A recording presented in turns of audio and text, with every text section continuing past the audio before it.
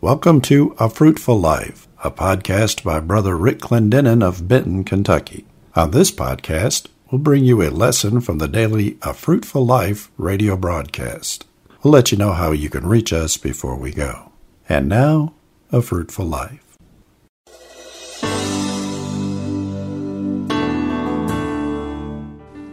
Hello, and welcome to A Fruitful Life with Rick Clendenen.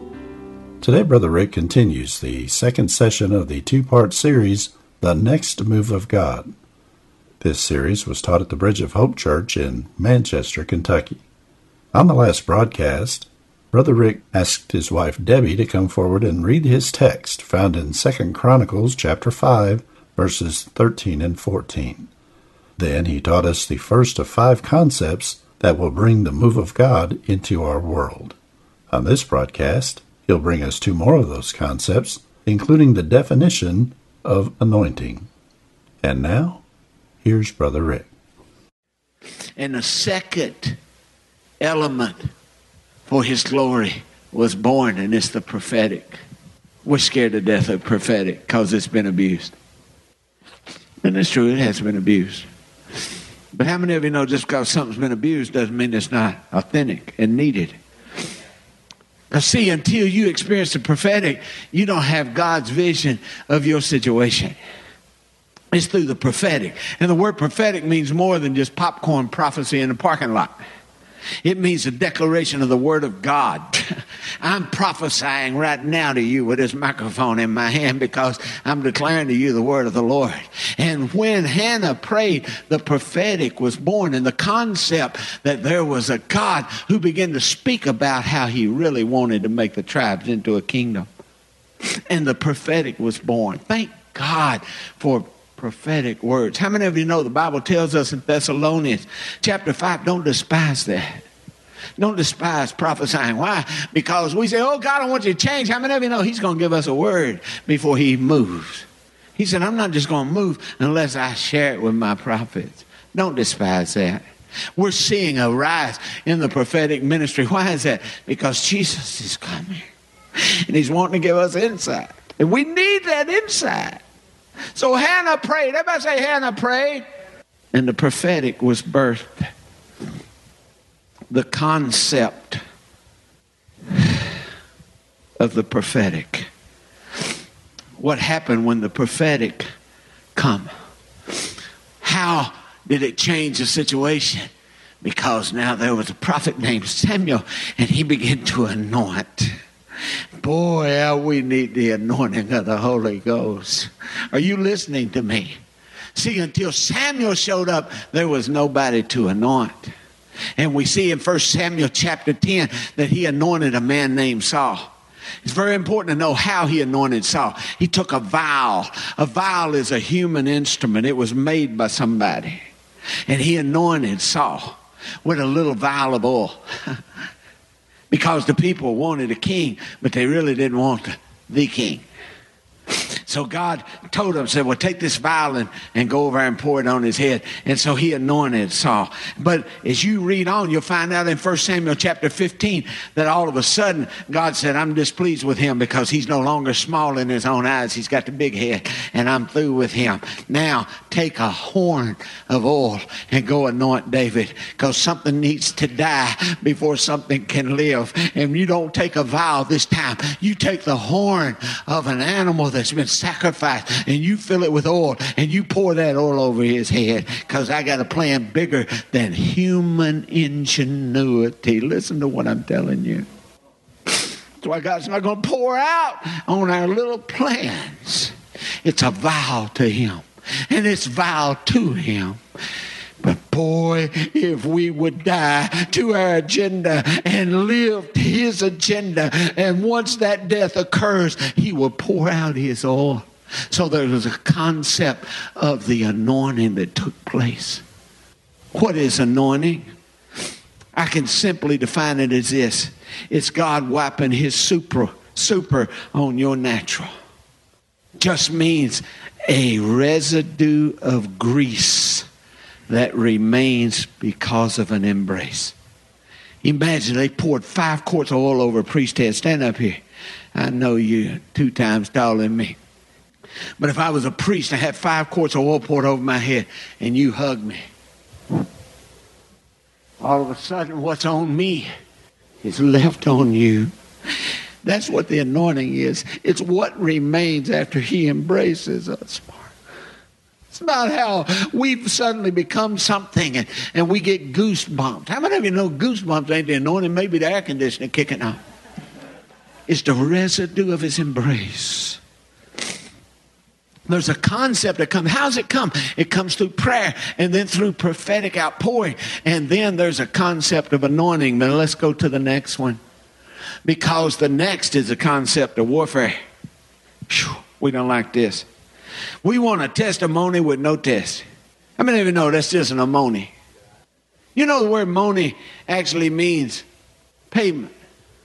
That's why alimony means you're getting a payment from Al. Testimony means God will not allow you to go through anything without a payment for it. Oh, I want a money. Mine is a test. How many of you want an amoni? Yeah, give me a payment. Just send a check in the mail. I won't even show up. Just bless me, Lord, bless me. But how many of you know it's the test? It's the warfare that brings the victory. And here was a warfare. The anointed one had to conquer the fleshly one. Uh-oh. Look at your neighbor and say he's going to start meddling now. Because see, we want the anointing of God to come on us. And we're too alive to experience his resurrection power. And the flesh wants to be satisfied, but we want to walk in the glory of God. It's such a paradox. It won't happen. Because we've got to experience death to experience resurrection. I was reading a book years ago, and this man was praying and said, oh God, show me what it will take for me to walk in the fullness of your spirit. And he said the Lord swept him up in a vision, took him to a cemetery, and he said he was walking in a cemetery, and he looked at the tombstone, had his name on it. And the Lord said, lay down here in your flesh, you'll walk out with me in your spirit. See, your level of walking in the anointing will be parallel equal to your level of walking in death to your flesh. And this is why we're not experiencing an outpouring of the Holy Ghost, because we want to walk in the fullness of our flesh while walking in the fullness of God, and it will not work. And God's calling us to position ourselves through the kingdom concept of spiritual warfare. You're going to experience a war, and the real war is not what's happening around us. ISIS is not the problem of the United States. It is the absence of the presence of Jesus. That is our problem. Because if we was committed to Jesus like they're committed to a false god, we'd be turning the world upside down. Amen? So there's a concept of warfare. Let's go to the next one. Because once the concept of the warfare of the flesh is conquered, then you can deal with the real enemy. The real enemy was the Philistines. They were the ones that was ruling while they were fighting inside the church. And that's our problem. We fight inside the church while the devil's making havoc in the world. We got to conquer the war inside before we can ever entertain a war outside. And God's calling us to conquer Saul, our flesh, so that we can walk in the fullness of the concept of government. Because the real problem was there was no king in Israel. And David began to dispossess the Philistines. And Israel began to be positioned to walk in the victory of the fullness of God. So we need that government. And people fight against that government. We don't want to be submitted to anything. We're Americans. We don't have to be, nobody got to be over us. Bless God, we're over ourselves. Who in the world that guy think he is, eh? Why should I pay any attention to Mark Hove? Don Sim, I don't care what Eddie Elmore thinks. I don't care. It ain't them. It's where God put them. We submit to authority. God raises our authority. That's what I talked about this morning. The man that sent his friend to get his servant healed, he said he understands authority. He understands what it means to say to one go and another come. He understands that. See, once you understand, it's not the person, it's the position God's put that person in. And if we submit to that, how many of you know we walk in the fullness of what God has intended? And so government has to be established. It's a rule of God. David begins to rule. He don't begin to rule from Jerusalem. He begins to rule in a cave with a bunch of people that's in debt and discontent and discouraged. But how many of you know if you can't rule in a cave, God ain't going to put you on a throne? God was telling me, he said, I'd like to go across the world and preach the gospel. I said, listen, ain't no sense of going everywhere to preach if you ain't preaching everywhere you go. You hear what I said? Ain't no sense going over to Africa to preach if you ain't preaching in London, in Manchester. How many of you know making a trip across water just going to make you a tourist? It's going to make you tired. It ain't going to change who you are. You ain't witnessing to your neighbor. How many of you know you get off plane, you ain't suddenly going to become Billy Graham? I know what I'm talking about. I made a few trips. I remember coming back from overseas. Man, across the street, it's Christmas. I've been to India. Come back, and Debbie made me a big German chocolate cake. While I was gone, her neighbor lady died. Her name was Elizabeth.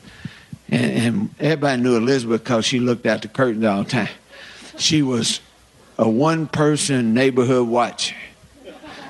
You got my point. I got this German chocolate cake, man. I can't wait to tear into it. And the Lord said, did you know Mr. Hensley don't have a cake baker anymore? His wife died. And I thought, bless his heart, I'm fixing to eat me some cake. And the Lord said, give him your cake. And I said, is it okay if I give him one like my cake?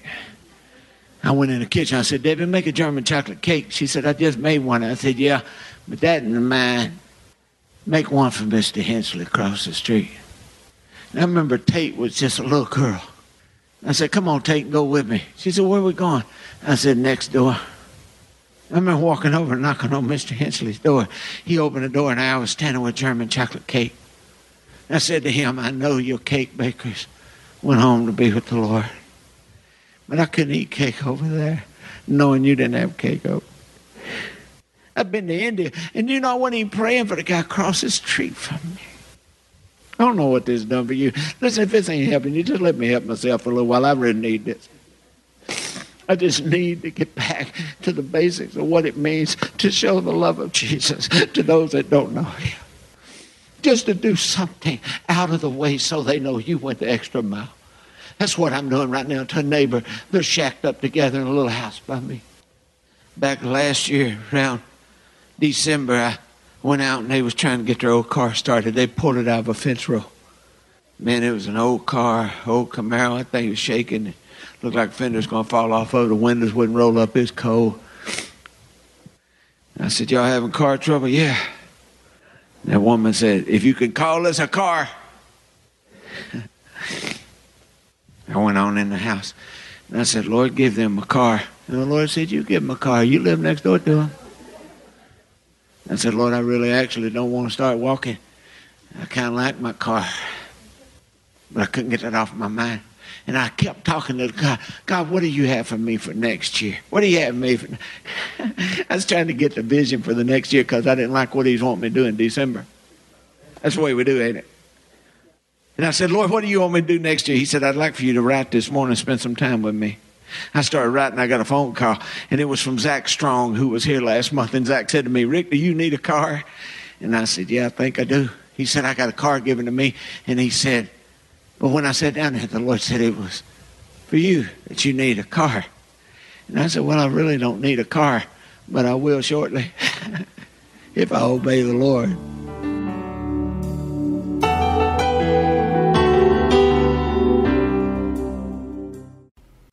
Thank you for joining us for today's broadcast of A Fruitful Life.